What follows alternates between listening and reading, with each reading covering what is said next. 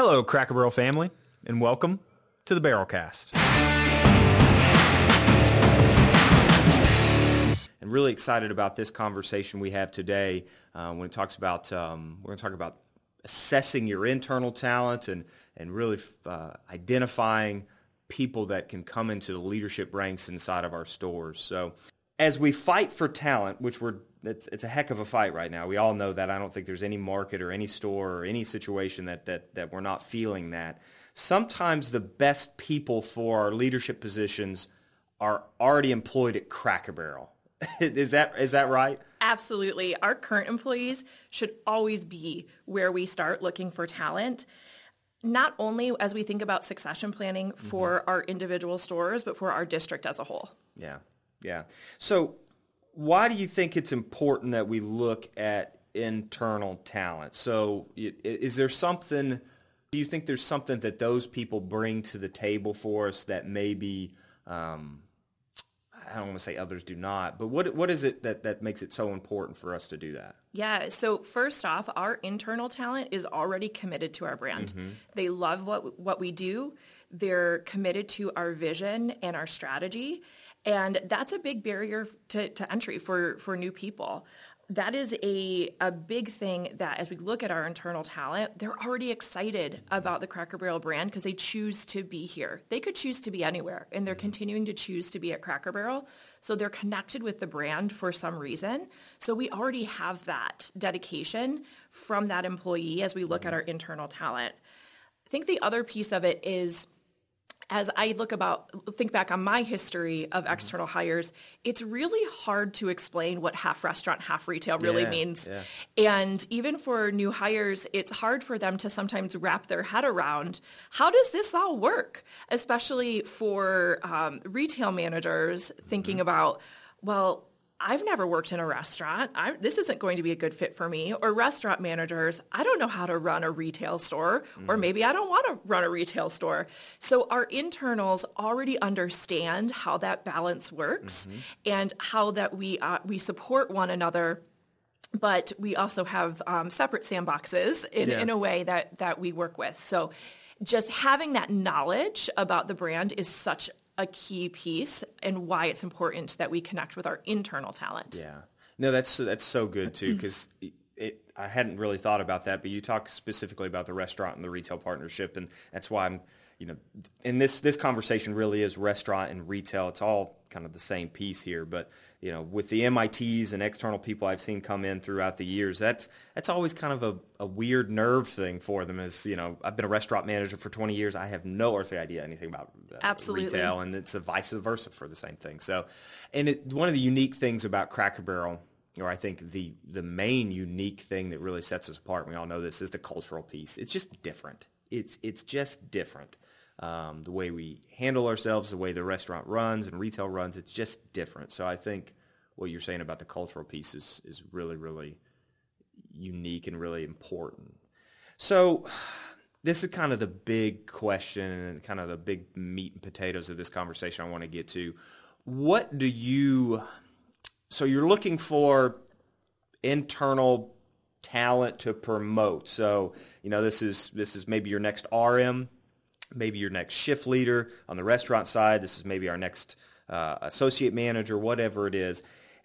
What do you look for, or is there anything in that individual that tells you, hey, they could move up for me, if that makes sense? Absolutely. So I think the very first thing that we need to look for is a willingness to learn. So we have to look for people that are willing to take on more responsibility. And I think we have to really take the time to differentiate between will and skill. So as we're looking for internal potential, we absolutely cannot expect the skills that we need for that person to jump from an hourly employee to a manager to already be built in. It's not going to be there. And I think sometimes we sometimes look at an individual and say, but they don't have experience with that, but they don't know that. But if they have the willingness to learn it, that's our job as leaders, to give them the experience that allows them to know that leadership and know that experience. So the other piece is the additional leadership responsibility.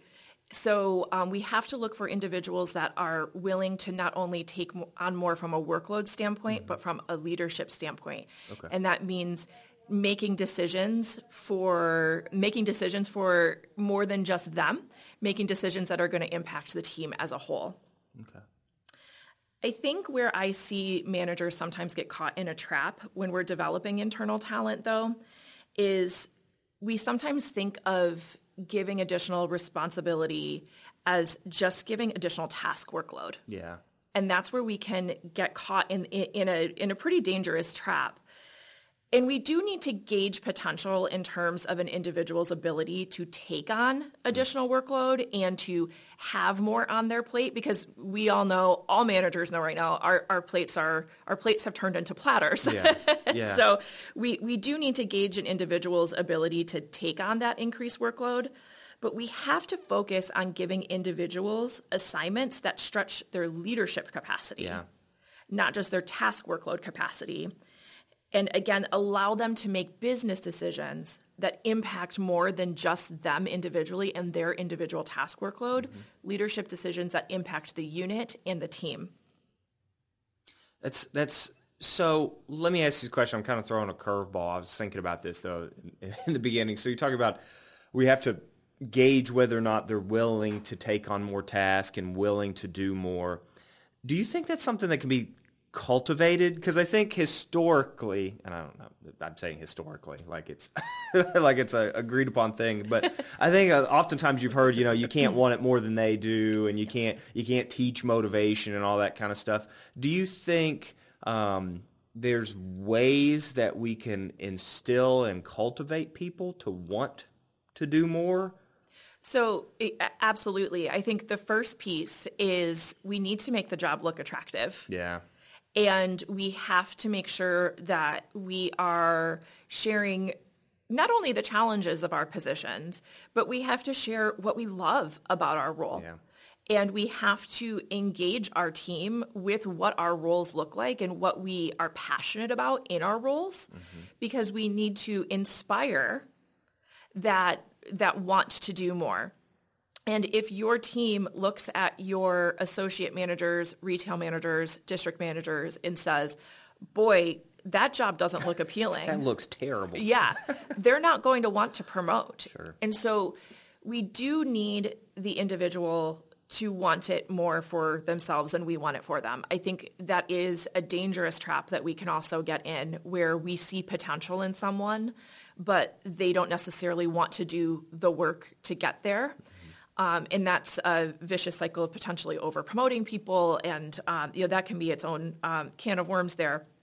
But as leaders, we should inspire people to want to do more, because we are showcasing what additional commitment to the company looks like, an additional scope of leadership looks like, and that's exciting to them because of how we conduct ourselves and how we lead. Yeah, and that seems like that's such a personal check yourself, right? It is. When you think about, my attitudes and my behaviors, and as I'm overwhelmed and my plate becomes a platter with all the things that I do, I almost have to internally, heck, and this goes back to previous conversations we had, my own development.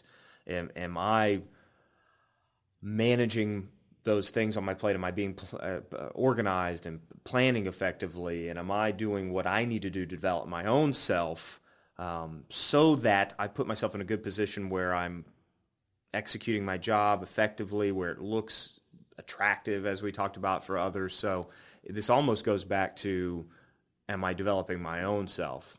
I always think of it the cup analogy. Am I pouring enough into my own development, my own work life, that I can be able to pour out to others, if that makes any kind of sense there? Yeah, absolutely it does. And I look back on my career and I think about the times where I have been most developed, and it's when I've been developing others. So you have to be more intentional. When you're intentionally developing others, you have to be very specific with your time, mindful with your time. And what's great when you really start developing a team around you that are becoming these next level leaders, they start challenging you in ways that really sharpens your blades, and you become a better leader by developing the team around you. Is it do you think there's a replicatable pathway? Now, it's kind of I guess I'm on two ends of the spectrum. Do you think there's a replicatable pathway to develop someone, or is it just unique to the individual? Are there certain things that have always worked for you, or is it just, hey, I have to know the individual, I have to know what motivates them, and it really takes a lot on the front end to spend time with them? Yeah, so the replicatable piece of it is something that we should all as leaders be doing every single day, which is spending time with your employee, understanding what motivates them, understanding what they want, but also coming back to that conversation enough so you understand when what they want changes. Yeah. And teaching and training to the point where maybe something that they didn't previously think was possible for them is possible for them because of their increased knowledge base. So that's the replicatable piece of it. And that's just people. Yep. That's just dealing with people in a way that's mutually respectful and showing investment in them. Yeah. And I think the important thing, and there's all kinds of important things we're talking about, but one of the really, really important things and that you call out, and I want to make sure that at least we enhance this part of the conversation, is it's not, like you said, it's not always just about putting more stuff on their plate. You know, I think too often, like you said, I'm just repeating what you said, we just put more task on an employee or on an associate manager to get to GM or an RM to get to a multi-unit level. We just put more task on them. And that's important. You need to understand how they deal with complexity and on those more tasks. But are we looking at their leadership traits and their competencies, right? Are we putting them in situations where they're having to manage difficult employees, or they're having to deal with ambiguous situations? They're having to be more resilient than they've had to be before. So it's really testing those, what I think of as competencies. And heck, you can go to the core four, right? Absolutely. So high level of collaboration. Are we putting someone who potentially wants to become a manager? Are we putting them in situations where they have to collaborate with the restaurant side or the retail side? So more competency-based and leadership-based rather than just give them more stuff to do. Exactly. So there are times as well where we have to give the stuff, right? Because that's part of our role is delegating. But when you give the stuff, you have to make it intentional. Yep. So if I'm asking this person to do X, Y, and Z tasks, what are the reasons why I'm asking them to do those tasks? And what am I asking them to get out of it? Yeah. And the key piece of this is that it needs to be a loop. You can't just say, hey, I want you to run this rollout for the unit. It's, hey, I want you to run this rollout for the unit. This is why I want you to run this rollout with the unit. And guess what? In 3 weeks, we're going to sit down and we're going to talk about what you've learned so far. I'm going to give you feedback, and we're going to talk about what we need going forward to make this successful. And at the end of this rollout, we're going to talk about what you learned and what you're going to do differently going forward, or maybe key skills or takeaways that you have for what you want to replicate for future projects like this. That's such good stuff. So kind of the next part of this I want to spend some time on is, I think we've talked a little bit about what that process looks like for identifying internal talent. So you talked about some things that you look for, and then the process, not really a process, but some ideas on how you then cultivate it and work with that person. Kind of the last piece here is, why is this important? You know, as we talk about building a bench, and we talked about this in the last episode. You know, I've often heard that, you know, having a bench is not really important until it's too late. And let's just be real. You know, if you see managers leaving a unit unexpectedly, then all of a sudden we're caught in a bad situation, especially as a DM level. How would you recommend, and even at the store management level, how would you recommend that DMs and GMs and RMs and RVPs, I mean, all levels of leadership, what should that look like, or what mindset would that look like if we were thinking about building a bench? What does that bench building or mindset look like, I guess? Yeah. So the mindset to me is really about having the mindset of you always need to be identifying backfills. And I think that phrase sometimes makes people a little scared. Yeah. I don't want to plan on these people leaving. I don't want, Exactly. But I really, truly believe that every leader always needs to have the mindset of developing a backfill. And again, that doesn't mean that that person is actually going to be your backfill. Yeah. But it's just a mindset, and it has to be developed. And it's truly our responsibility to the company to contribute next level leaders to the succession plan for not only your store, but for the district as a whole.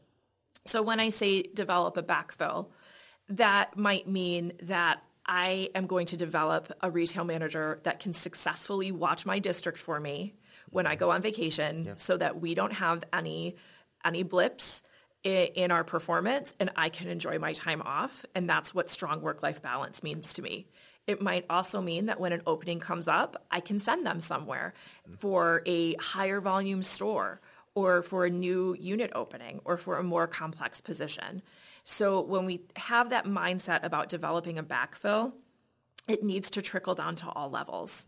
So it goes to the shift leader level, it goes to the management level, it goes to the DM, and it goes to the RVP level. Do you have those conversations with your RMs? Is that a conversation you're saying, hey, you've got shift leaders, merch handlers, whatever that is, who's your next group? Yes. It is absolutely the expectation that every retail manager is developing their backfill.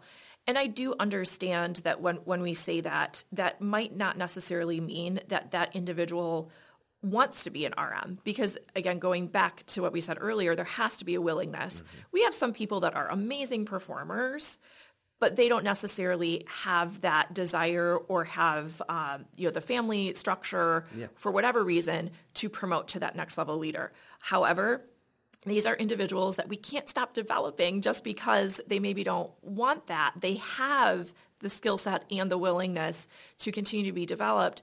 So that backfill maybe is that super strong shift leader that's going to be a consistent fill-in for that RM, and maybe somebody that I could send to support another store if there was a situation where another store needed support. So I want to also connect this to what we talked about in the last podcast as well. I know that there are times where we don't have the backfills in the stores. And that's where, as DMs, it's truly our job to start sourcing externally and developing external relationships. And that doesn't mean that you're recruiting to fill a position today. That means that you are recruiting and building relationships to build a network in your area. So I look at my district, and it's a very spread out district in 3 different states. I have 3 separate networks that I have, so that if I do have a potential opening or a potential opportunity come up for someone, I have a network of people I can draw on external to the organization. And I believe that's my responsibility as a district manager to maintain those networks and be a brand ambassador. I think the thing that I want everyone to really keep in mind is development is a team sport. You don't develop in a silo. So when we think about development, we need to think about talent between stores, talent between districts, talent between regions. And so if you're developing without conversations with your peers, with your coworkers, with your supervisor, that's not real development. That is hoarding talent and keeping it all for yourself. So we truly need to develop to get the right people at the right place at the right time, and we need to work together to make that happen. Exactly, because if I work on developing somebody for years, but we don't put them in the store that's the right fit for them, it's going to be for nothing. We have to put the people in the right place at the right time. Awesome. Again, thank you. Thank you so much for the conversation.